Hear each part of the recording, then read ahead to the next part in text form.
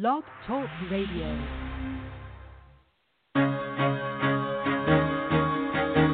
Carol the Coach. Sex, love, and relationships. We talk about it here. Carol the Coach. Compassion with contemporary relevance. I am a psychotherapist. I can be your personal life coach, and I can help you with your issues. There are no problems too small or too big. You can talk about anything. Speaker, columnist, radio TV host, and commentator.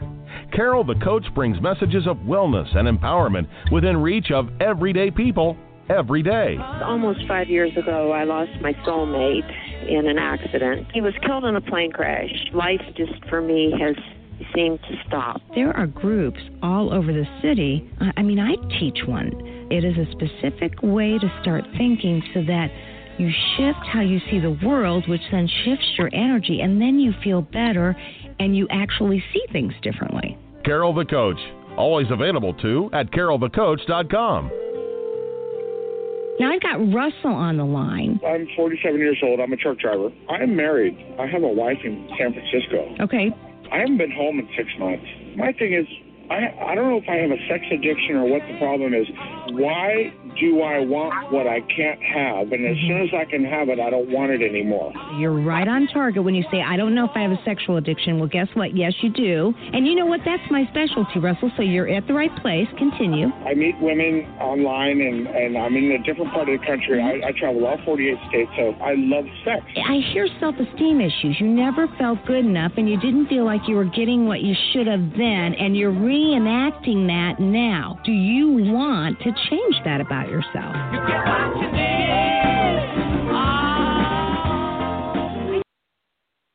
Oh, yeah. You know, I understand what that's like to talk with somebody who is reenacting a trauma from their childhood. And oftentimes when children have experienced wounding and they haven't been supported and they haven't been able to work through it, they will participate in behaviors that reenact the trauma, only this time they're in control. Now, most of the time when they do that, they're in control in that they're perpetrating the behaviors against somebody else. They don't like that they're doing it, but there is some satisfaction in being in control. Sometimes, which is even equally more complex, they will perpetrate the same behaviors against themselves. For instance, I had a woman who was a sex addict, and she had been abused as a child, and so she became very invested in relationships that had a lot of sadomasochistic behaviors. And she would not be able to feel sexual arousal or feel satisfaction unless she came home all bruised. What complicated that even further was that she came home black and blue and all bruised, and she had to figure out a way to hide that from her husband, because that reenacted the trauma she felt as a kid, because she hid the abuse from teachers, from doctors, from neighbors, and from friends. It is a very, very warped experience, but at the same time, oftentimes it gets imprinted very, very young, and it becomes compulsive. And just like other forms of sexual addiction, it's uncontrollable. Until one has the tools to combat this problem, they don't know how to resolve the issue. Now, tonight, we're going to be talking with Jan M. Bergstrom, and she wrote Gifts from a Challenging Childhood, Creating a Practice for Becoming Your Healthiest Self. And she believes that individuals have to heal from their family of origin trauma. You know, so she says getting into recovery, well, she doesn't actually say this. I say this. I help people get into recovery, and most people, I would say 85% of them, are able to do that easily once they have the tools. And yet, one of the challenges after 6 to 12 months of sobriety is figuring out how to handle the emotions behind the trauma. After all, we know that addictions start to avoid feeling emotions to begin with. And so Jan is going to be talking about how you can reparent all those historical parts of yourself, work through the trauma, and become healthy. So I'm really looking forward to talking to her. And I know that can seem very, very complex. I was also talking with a man today, and he said that his fellowship, his 12-step fellowship, was very mad because even though there's not a leader in the 12-step movement, the leader of this specific night had said, you know, guys, you can do all your recovery work, but many of you get stuck, and you get stuck because you haven't done the trauma work or the painful processing of emotional wounding that occurred early on in your life. So you'll want to deal with that too. And I guess the 12-step group, part of the 12-step group, felt very offended because they believed that 12-step work may be enough to deal with it all. Now, for me, being a clinician and a coach and an educator and an author, what I know to be true is that not one size fits all. And so Patrick Carnes would be the first person to say, hey, you need a committee. You need your 12-step group. You need your sponsor. You need your reading. You need your certified sexual addictions therapist. You need recovery tools like journaling, praying, meditating. I mean, he would say it isn't one size fits all. And as a matter of fact, you really have to work diligently on using a whole host of recovery tools to get you healthy. I believe that for sure. And so I understand that maybe it seemed like this leader was offending the 12-step movement. But I will often tell people, you know, they'll say, well, I go to my 12-step meeting and I come see you. And I say, that's not enough. You got to do way more than that. You've got to make many more connections than that. Connection is the antidote for addiction, and that means you have to do the connecting to all the different parts of you that are hurting or that are angry or that are lonely. You know, you get to decide, and you know me. You know what I advocate. I say, oh, the feeling wheel is great, and I love that somebody may have 5,000 different feeling words to help describe how they're feeling, but I keep it simple. Anger, sadness, loneliness, fear, and happiness. Shame and guilt on the side. But when you identify, I was feeling angry, then what ends up transpiring is you're much more able to A, deal with it, B, figure out what will help you to deal with it, and C, get clear about what you want to do with it. That's my belief. And I cannot tell you how much I appreciate people that do EMDR and work on their trauma, or people that do somatic experiencing and they get grounded and they resource so that triggers, urges, cravings, all that is not nearly as powerful. Recovery work can be really, really tough, and that's why I really feel for the partners Because, you know, if you're an addict, you know how you got into this. And you were an active participant. You might not have been willing, or maybe you were, but you were an active participant. But a partner gets blindsided.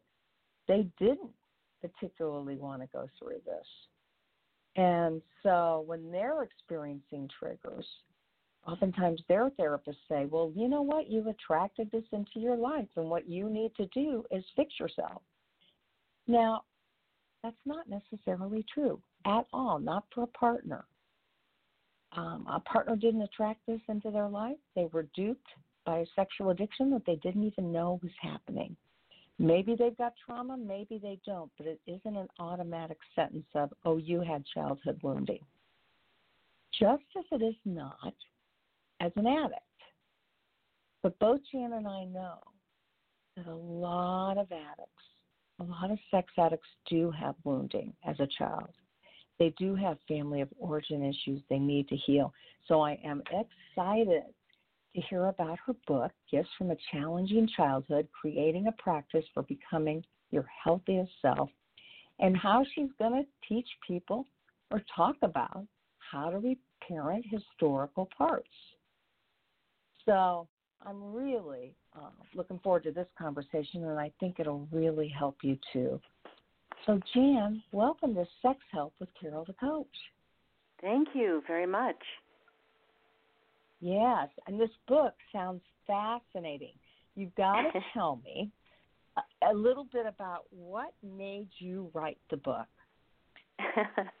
Well, I've been a therapist for about 24 years now, and I'd say back in 2003, which was 16 years ago, I started studying with Pia Melody, and she's at the Meadows, where, of course, Patrick Carnes has one of his residential treatment facilities there, too. And when I started learning her trauma work, it was called back many years ago when she created it about 40 years ago about codependence.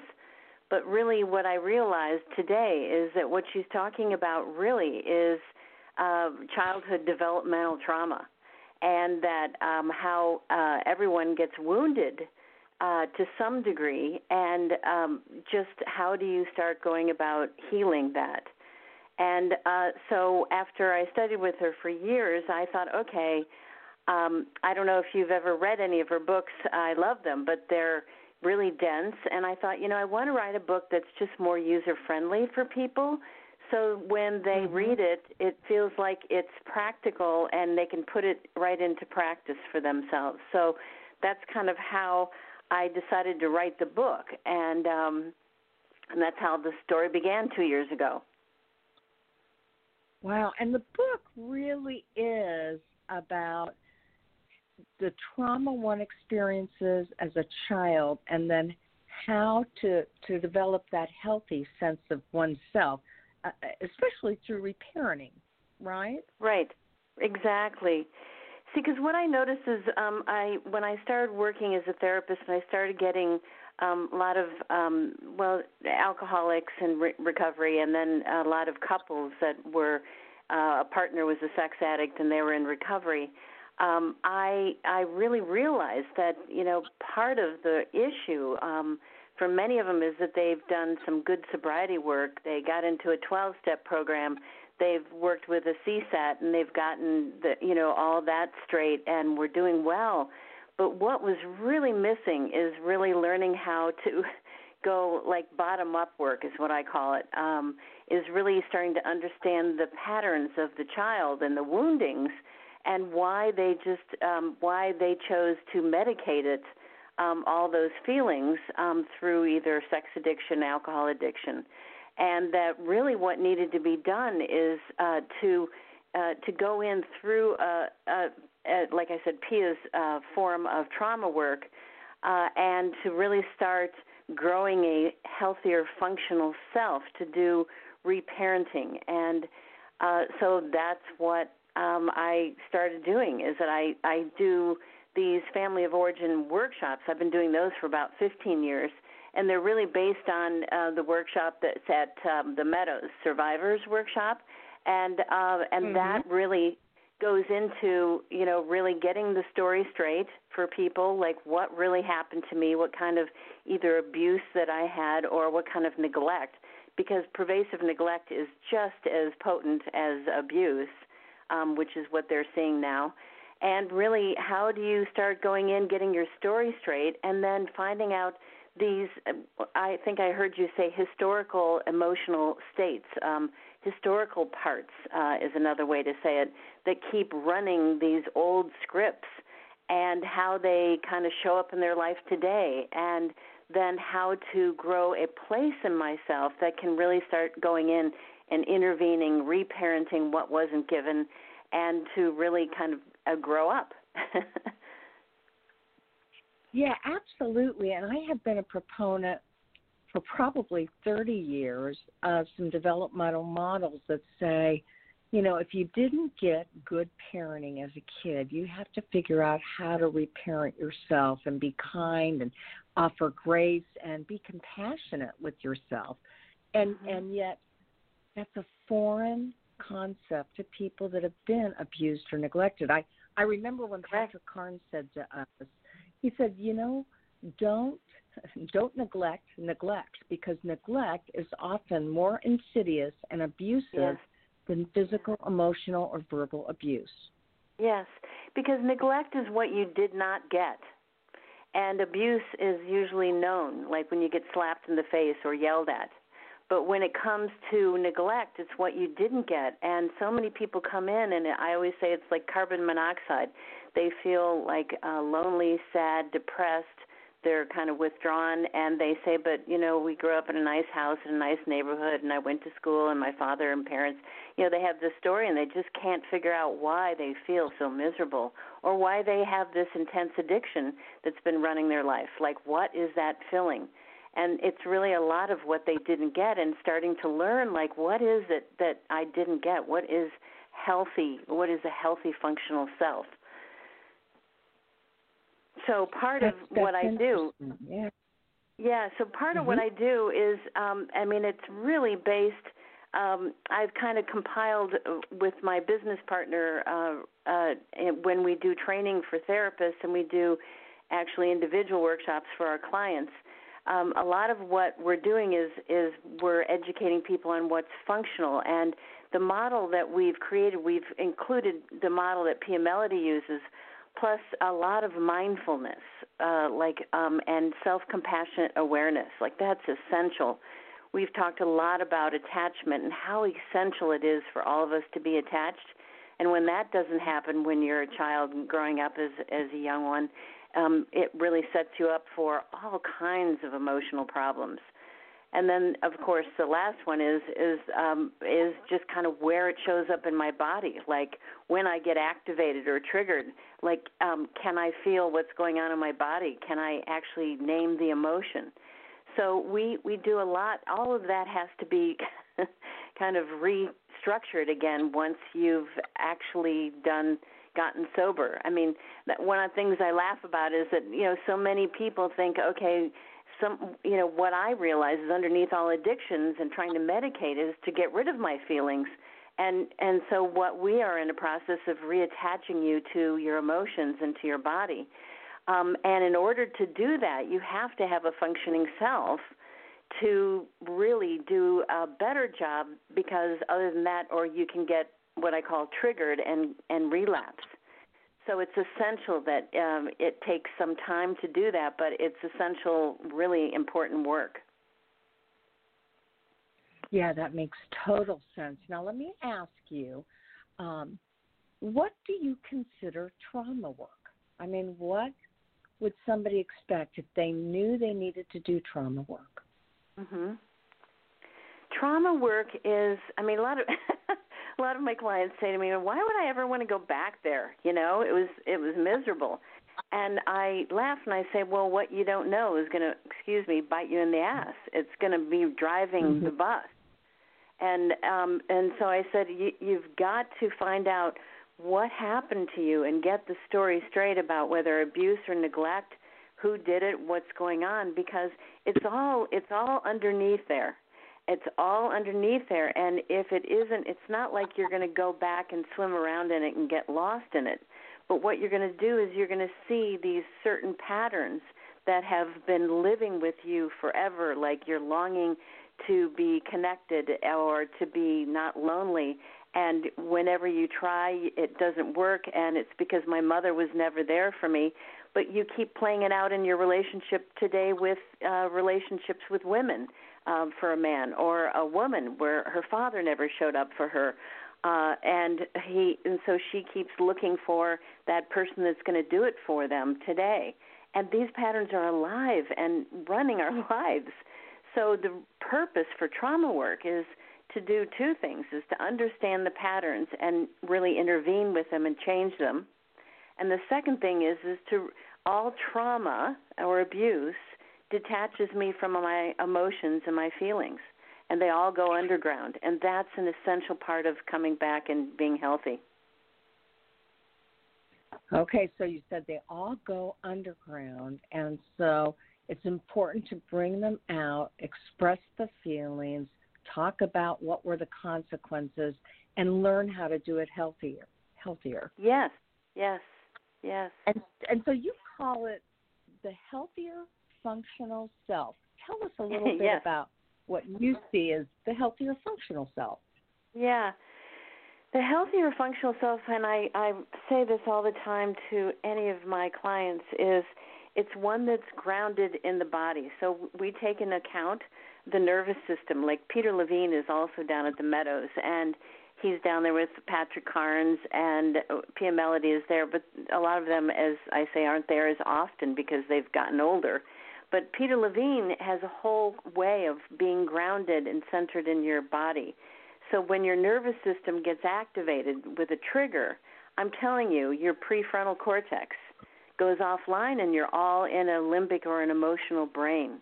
And so you have to learn how to regulate yourself. That's an essential part of that functioning adult self. If you can't ground yourself, you're going to be spinning out and get triggered and go into reactive behaviors. Does that make sense? Oh, 100%. Excuse me. 100%, right. So that's the first part is grounded in the body and learning how to know when you're getting activated and learning how to intervene so that you don't just keep spinning out. The second one is mindfulness, or what I call self-compassionate awareness, is that I need to basically learn how to step back and observe myself without judgment. And that's so hard for so many people because they look at themselves and they go, oh, I'm so disgusting, or I hate this. That does not fit. This is about looking and being compassionate to self-compassionate awareness, looking at myself and realizing what is going on. Oh, no, this is what's going on with me again, and being curious about it, not in judgment. So there's an element of mindfulness in the functioning adult self. The third element that I talk to people... Okay, so you say be curious about it, and that's the mindfulness, that detaching and observing yourself. Yes, without judgment, though, Carol. See, because we're all so busy judging ourselves or condemning ourselves or having this story in our head. And can we just be curious about watching with self-compassionate awareness, like, wow, look at all that I'm going through, and this is what I'm doing. What is going on? And how can I, be with myself rather than condemning myself? So that's a really important element. And another important element, Yeah, I was going to say, so that's mindfulness. And then, you talked about doing work from the bottom up. Where does grounding in the body come into play? Is that bottom up or top down? Grounding in the body is just an essential life experience. I mean, it sounds kind of funny, but many people do not spend a lot of time in their bodies. They're detached from their bodies. Sexual abuse and trauma detaches many people from their body. They really turn into either detaching from their body or they dissociate. So those are really important things to start. But the grounded in the body, it's a way of meditating and feeling present in this moment, and feeling like your nervous system. So the nervous system isn't in hyperdrive; it's not revving, but it really has to do with your heart rate, and you slow down. And when we're regulated that way, our nervous system is working very well, and we're not going to be spinning out and being traumatized. And what the research is showing is that when someone is triggered, their sympathetic nervous system starts spinning out. The prefrontal cortex, the executive functioning of the brain, goes offline, and we become an emotional mess. We've become driven by this emotional brain, and there's not a whole lot of really functional thinking going on. So that's not even bottom up or top down. That's just, to me, that's just essential work to know, like, what's happening in my body. Yeah, that makes a lot of sense. And, I always say that that's when the limbic system is driving the bus, and that's right. why it feels so out of the window of tolerance, because you're either hypervigilant and out, or you're so depressed you can't function at all. Yes, that is. It's thrown you out of the window of tolerance, and when you're out of the window of tolerance, the prefrontal cortex is not engaged. It's not online. And so if you're going to be functional about your sobriety, you need to be online, right? If it's being run by the limbic system, that's going to be problematic, right? Oh, absolutely, 100%. So it's really learning how. Yep. Go ahead. I'm sorry. No, I was going to say. So it's really learning what? It's really learning how to know when your body gets triggered and activated. And when that happens, being aware of it, again, with mindfulness, not judging it, saying, oh, no, look what I've done. It's like, oh, here I go again. How do I take care of myself? And doing what you need to do, taking a time out from a relationship, going to see your sponsor, going to see your therapist, going in a room, sitting down, doing a meditation, learning how to ground yourself. Those are all just really essential skills. That's why I say grounded in the body is really important. And then mindfulness is really important. Okay, so I know in your book you talk about the core practices and living right in the middle of those core practices. So can you help to explain the 5 core practices of healthy living? I love this because anybody could use it, but especially people that have experienced trauma. Yes, exactly. In fact, part of that functioning adult self that I was talking to you about has to be living in the middle of these core practices, because if it's not, you're going to be living in an extreme. So let me tell you what the 5 are. The first one, and these are right from Pia Melody's model, which is self-esteem. So what she says is that the nature of all children when we're born on this planet is that we're valuable, and that's what we all have experienced. When we come out, we are she calls it a sliver of the divine presence of God. That's her belief. Not everyone believes in God, but that's really important to her, is that we have value. And so through trauma and through neglect and abuse, people then grow up and they have low self-esteem. They have self-esteem issues. They can't love themselves because they've been abused or shamed a lot. And so the first core practice that she talks about is the ability to really start going in, and every time you see that you either go down into shame, that you pull yourself up and you say, I have inherent worth just because I have it. I am. My gifts don't make me better than others, and my shortcomings don't make me less than someone. I have inherent worth, and I'm going to hold myself with warm regard just because I am on this planet. And so it's different. It's not about because of what I have, my attributes, what I've done, my performance, or who I know. It's because I just am. And, that concept for many people is very foreign. They think they have to do something for it. So that's her first really foremost. I was thinking the opposite in an equally difficult way. I'm thinking about those people that were taught early on to take care of their alcoholic mother or to soothe the pain of their depressed father. And so their worth has nothing to do with the fact that they're gentle, beautiful creatures and they had worth the minute they were born. It has to do with taking care of. Right. And so that in some ways they're trying to take care of, it depends, they're taking care of others so that they feel like, that they have value, or sometimes they're taking care of a person and it's sucking the life out of them. So, but this is, or both. Yes, for both, right. And when a child grows up in a family where they're shamed or abused or sexually abused, there's the way the information comes into the early brain, and this is what's really important. I have a chart in my book that talks about how trauma comes into the brain. Your brain is not fully developed until about 22 to 24 years old. So any early trauma from 0 to 10, there's not a lot of developed myelinated brain there. And it comes in as I'm a bad person. I am worthless. I am defective. It must be my fault. And so when trauma comes in that way from parents, whether it's neglect or abuse, it's going to show up, and many of us have this whole shame core that keeps kind of bubbling up, and it's really hard to feel like we're valuable. So this is where Pia talks about how important the first core issue is to start with self-esteem, is that we all have inherent worth just because we are. Yes, and if I can just say the other side. Woman.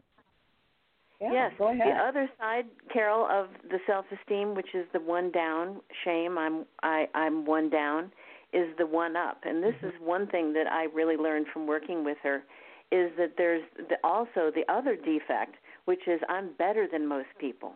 And of course, I think you get that with offenders sometimes, that they think they're better than people. They're in the one-up or grandiose position, and that's problematic too, especially in relationships. Yeah, absolutely, 100%. Wow. Yeah, and I thought her work was brilliant, really naming that, because it really talks about it's not just pulling myself up from shame, but the self-esteem practice is bringing myself down from my grandiosity, my judgment, and thinking I'm better than someone. And we all know people walking around like that, and relationships where that shows up, and it's offensive.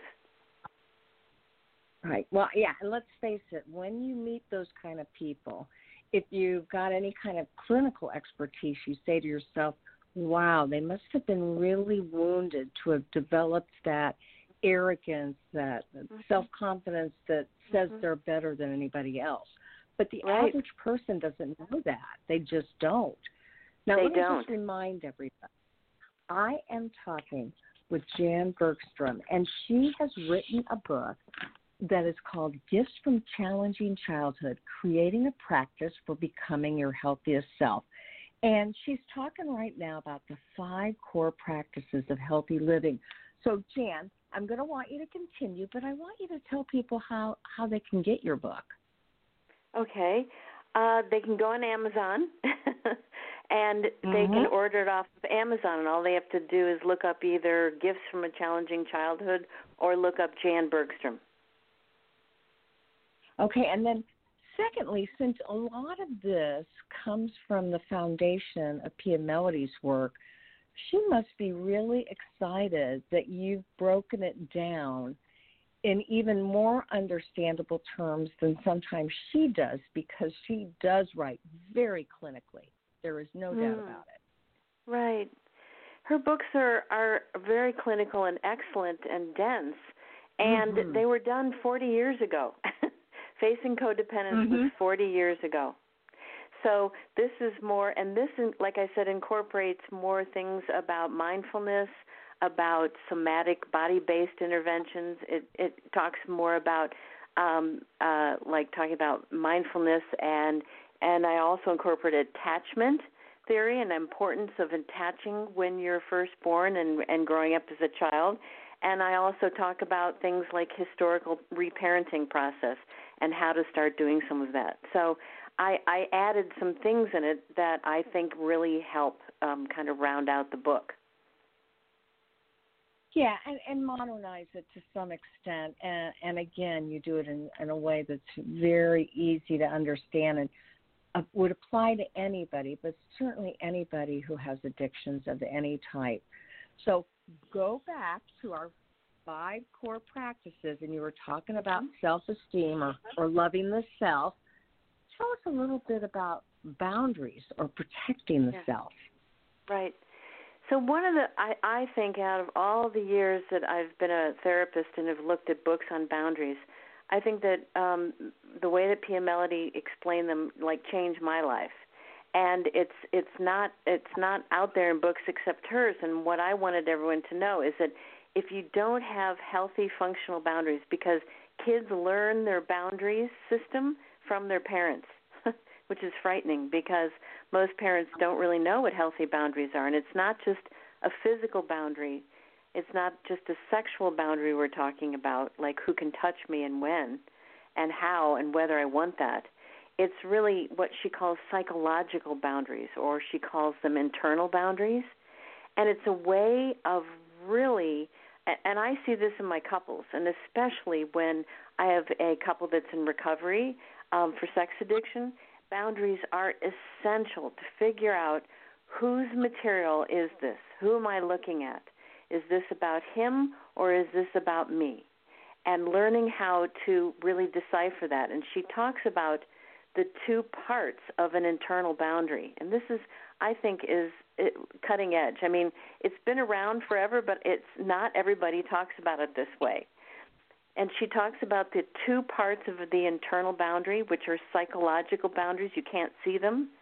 Is there's a protective part. So when someone's speaking to me, I'm filtering whether it's true or not true what they're saying. I'm not just porous and letting it all fly into me and getting reactive about it. So there's a protective part. And then there's a containing part, which is like around me that contains my material, and it protects other people from my reactivity. And so she talks about how important that is for, she calls the minimum of loving anyone is respect. And using functional boundaries is really about setting up trust and respect in a relationship. And I spend so much time with people about learning healthy boundaries so that when they're with someone, they're not porous. Do you know what I mean by porous? Like everything comes in and they get reactive to it. Oh, absolutely. Or it's on the other end, is that everything comes in and then they kind of really let everything go and blast somebody, and they're in reactivity and it's coming out too strong. So we talk about both of those as really difficult. We're called boundarylessness. It's not about being protected. So part of what we're talking about in the functioning adult self is the functioning adult self loves the self through a self-esteem practice. The functioning adult self uses healthy functional boundaries, which help them create a sense of protection around their psyche, around who they are. Does that make sense? Oh, 100%. Absolutely. And so, obviously, boundaries help people to protect themselves, to assert themselves, and to define what they think is important about themselves. Right, and to define who they are. That leads into knowing themselves. If I don't have a boundary and I'm porous, I'm the same temperature of everything that's going on. And when I put that protective boundary up and I figure out if it's true or not true what someone's saying to me, Carol, I'm defining myself. I know who I am. Does that make sense? Absolutely. Absolutely. Yep. Okay, so then that is that third core practice, reality or knowing the self, right? Right. Yes, and so knowing then the how self. do you help people figure that out? So this is where a lot of addictions, like I said, addictions are there because they're medicating or numbing the pain from childhood trauma. So this is where it gets a little tricky, because knowing myself means not just my thoughts. That is just one part of self. It's how I bring information in through my senses. It's what I think about it, how I give it meaning. It's what emotion I attach to it, because every thought, there is an emotion, and how it's in my body.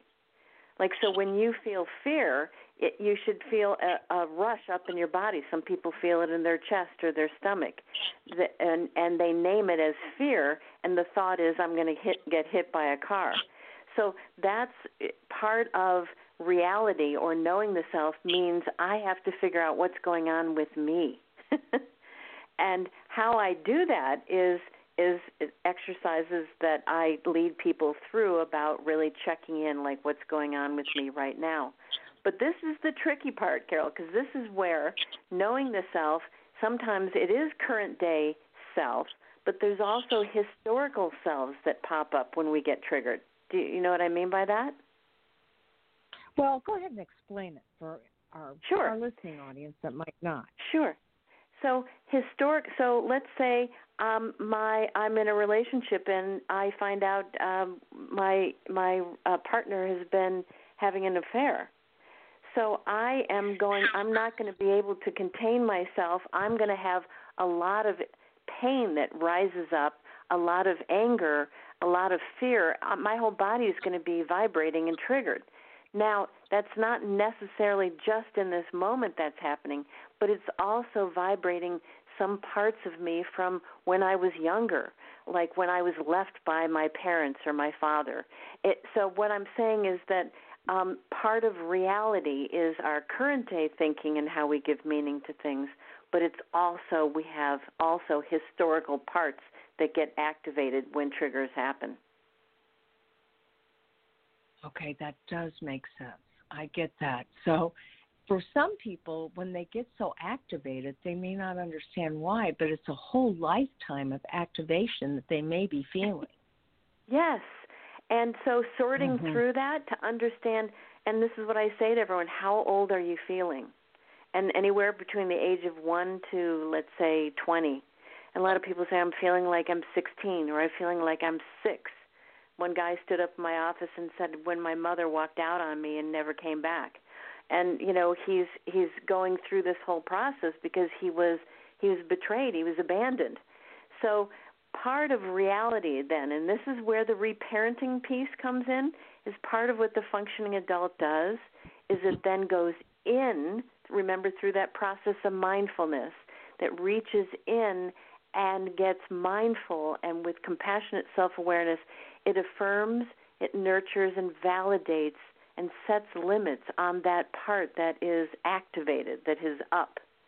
So reality is a little trickier because it's not just present-day reality and what I'm feeling and thinking and in my body, that when we get triggered, we actually move seamlessly back to the past.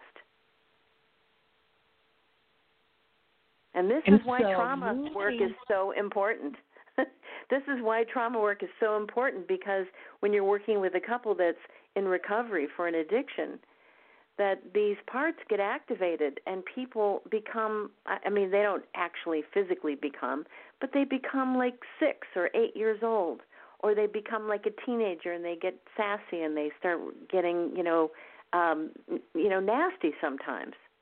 So it's fascinating, but these are parts of us that need reparenting, and part of what that functioning adult does is it goes in with self-compassionate awareness, mindfulness, and it starts reparenting through a process of affirming and nurturing and setting limits. Well, and those are all healthy boundaries, aren't they? Yes. Yeah. Okay, so then looking at that fourth core practice of reality or knowing the self, the self-care and interdependence, You know, I'm all the time telling people, I don't want you to be dependent, and I don't want you to be independent. I want you to be interdependent, because that means you have a healthy balance of relationships with others versus relationship with yourself. So you said exactly. That's what you like too. And this one is taking care of the self. So part of what trauma does, and this is what's really difficult, is trauma cuts us off from our needs and wants. And neglect especially does. Because when, needs are food, shelter, clothing, medical care, dental care, education, those are pretty basic needs. And some people have neglect there.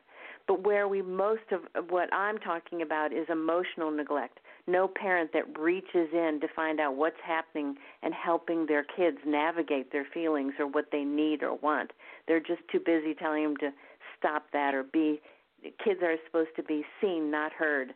And they're so busy sometimes that their needs and wants for kids, they become what we call needless and wantless, or they become too dependent, or because no one ever showed up for them, they become anti-dependent and they just take care of themselves. Anything they need themselves, they never ask.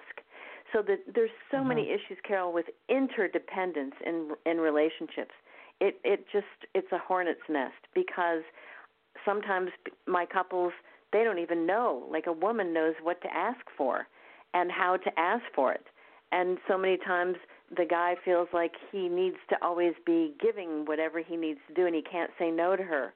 And it brings up all of our issues from our childhood about whether our needs and wants were met. And so this is about learning how to take care of myself by figuring out what I need and want and learning how to ask for it in a healthy way.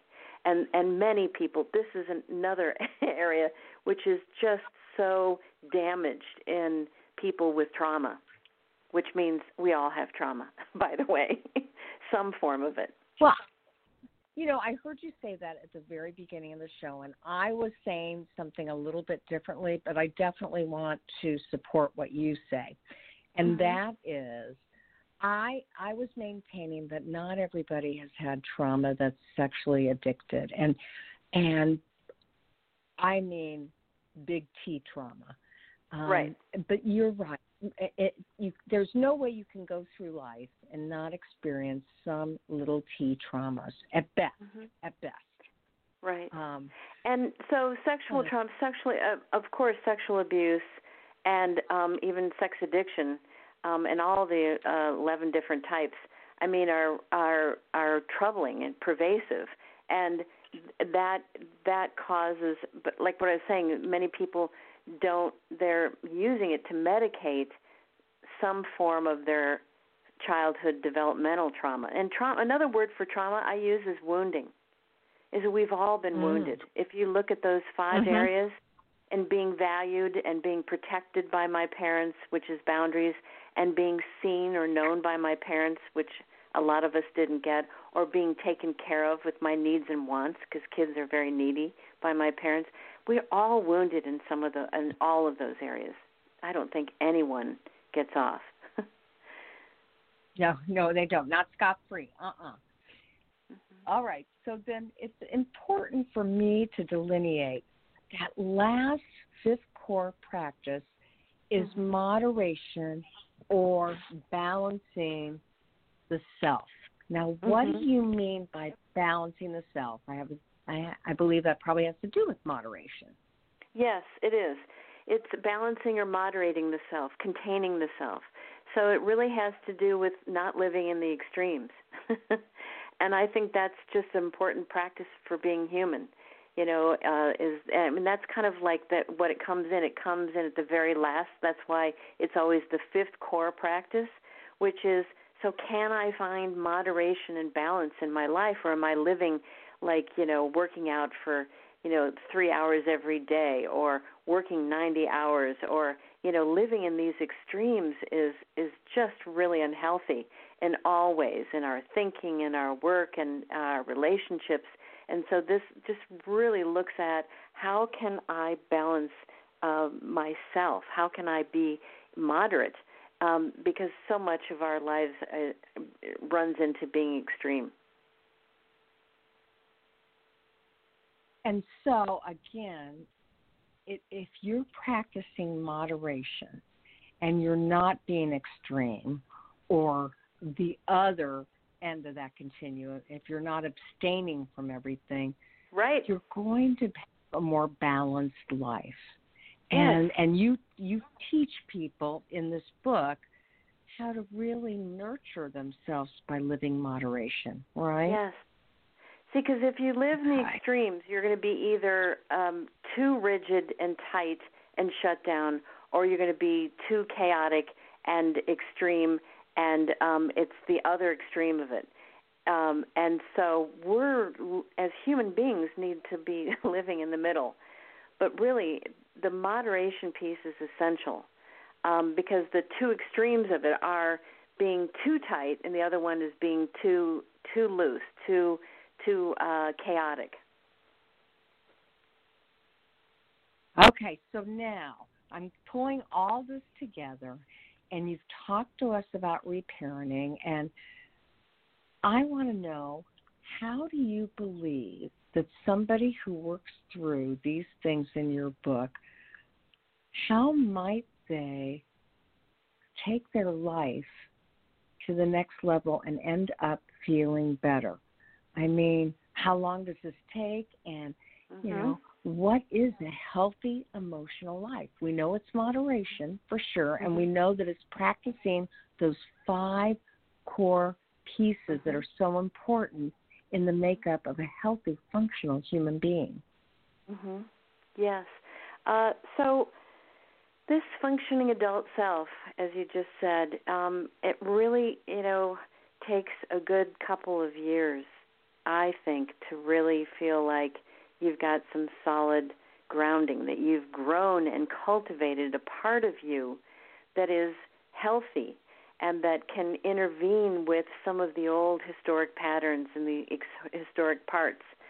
And it by the mere practice, this is what's so amazing, is it's nothing you think about. It's nothing that you keep reading about. It's something that you do. It's a practice. I tell people it's like brushing your teeth. So you use these boundaries when you're with people all the time and you're protecting yourself, and you use this reality practice to know what's going on with you, and you use this self-care practice to figure out what you need and want and learn how to ask for that. So those are all really healthy practices, and they take time. And so for most people, learning to do, there's a couple things people can do. They can read the book. They can practice all that's in the book. They can go to the Meadows. They can go to therapists like myself and other people on the Healing Trauma Network. It's actually a directory of therapists in the United States that have trained in this model. You can also do workshops that are more oriented toward helping you get your story straight, helping you really do reparenting and really understanding it well. And so those are available for people.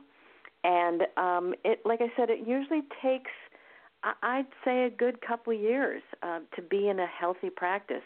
And what I notice is that people, I see people who start this with me, and within a year to 2 years later, they come into my office, and they're operating at such a deeper, more balanced level in their life. It's remarkable. Their recovery, and I think that's one thing I love about this model, Carol, is it goes hand in glove with 12-step programs. For anyone who is working with the CSAT, it goes hand in glove with that, or with AA. It really does, especially this practice of the 5 core practices. Okay, well, we have to wrap up, and I mentioned very quickly that some people would say, how long does this kind of work take? And, of course, there's no pat answer, but do you have a guesstimate if people are really going to work on this type of work seriously, reading your book, going to workshops, and working with a therapist that does this kind of work? What do you think, 3 to 5 years? Yeah, I think I really do. If they're really committed, I think 2 to 3 years. if it kind of they do it in conjunction with other work, I think 5 years is a good estimate. But just think of all the years that you've been living, and then when you take this and you get into this practice, it really takes some time. It's not just a 3-month turnaround. That's for sure. Well, Jan Bergstrom, thank you so much for helping us to understand how to become a functional adult self. And I want to reiterate that you wrote this book, Gifts from Challenging Childhood, Creating a Practice for Becoming Your Healthiest Self. Can, of course, be found on Amazon. And do you have a website that people can go to and check you out? Okay. Yes, it's just janbergstrom.com. Excellent. That's easy enough. And again, for anybody who's listening, that would be Jan, Jan, and then BERGSTROM. .com. And you don't use your middle initial, huh? I do not. Okay. Well, thank you so Carol, much. Thank you. One last question. Sure. One last question. Do you offer workshops? I do. I offer workshops for clients, and I also offer workshops for therapists learning this model. So I do both, and I have a private practice. So. Well, it's great because we've got a lot of clinicians that listen to the show. So that's good to know that if they're interested in doing this kind of work, and, as I look at it, I train coaches and clinicians that work with partners. And every single one of these subheadings are things that, the partners that I work with need to learn because they had childhood trauma, most of them, and if they didn't, it certainly was traumatic when they discovered their husband or wife's sexual addiction. Gosh, for sure. And what that does is it's unbelievable. So, well, thank you so much, Carol. I so appreciate this opportunity, and it was great talking to you and to all of your listeners. All right. Well, we appreciate you, too. Make it a good one and keep us posted about other projects, and we'll have you on again. Okay. Thanks so much, Carol. Have a good evening. Uh-huh. Okay. You, too. Okay. All Bye-bye. right. So that's Jan Bergstrom, and she has written this book, Gifts from a Challenging Childhood, Creating a Practice for Becoming Your Healthiest Self. I eat this stuff up because I really do believe this seems very understandable, and it breaks it down into areas that you can really work on and note that you're working on. So I will talk with you next week. Thanks for listening. I have a lot of well-wishers on my broken back, my L1, L2, and L3, and my 4 cracked ribs. And I must tell you, I'm sitting back in my recliner like I used to. That's a good thing. And I actually, boy, am I sore. Yes, I'm absolutely sore. But, I can handle pain. It's like not being able to handle limitations, like bending down and picking up a piece of paper or, getting into a car because you have to turn your whole body. So now I'm doing all that. I'm on the meds. I've been not power walking, but walking pretty doggone fast. And thanks to everybody for sending me emails and cards. You've been great. I learned a lesson, and that is get ready for your listeners to love you if you've done something catastrophic to your body. So we'll catch you back next week for more Sex Help with Carol the Coach. And as I always say, there'll only be one of you at all times, so fearlessly have the courage to be yourself. And I want you to make it a great week.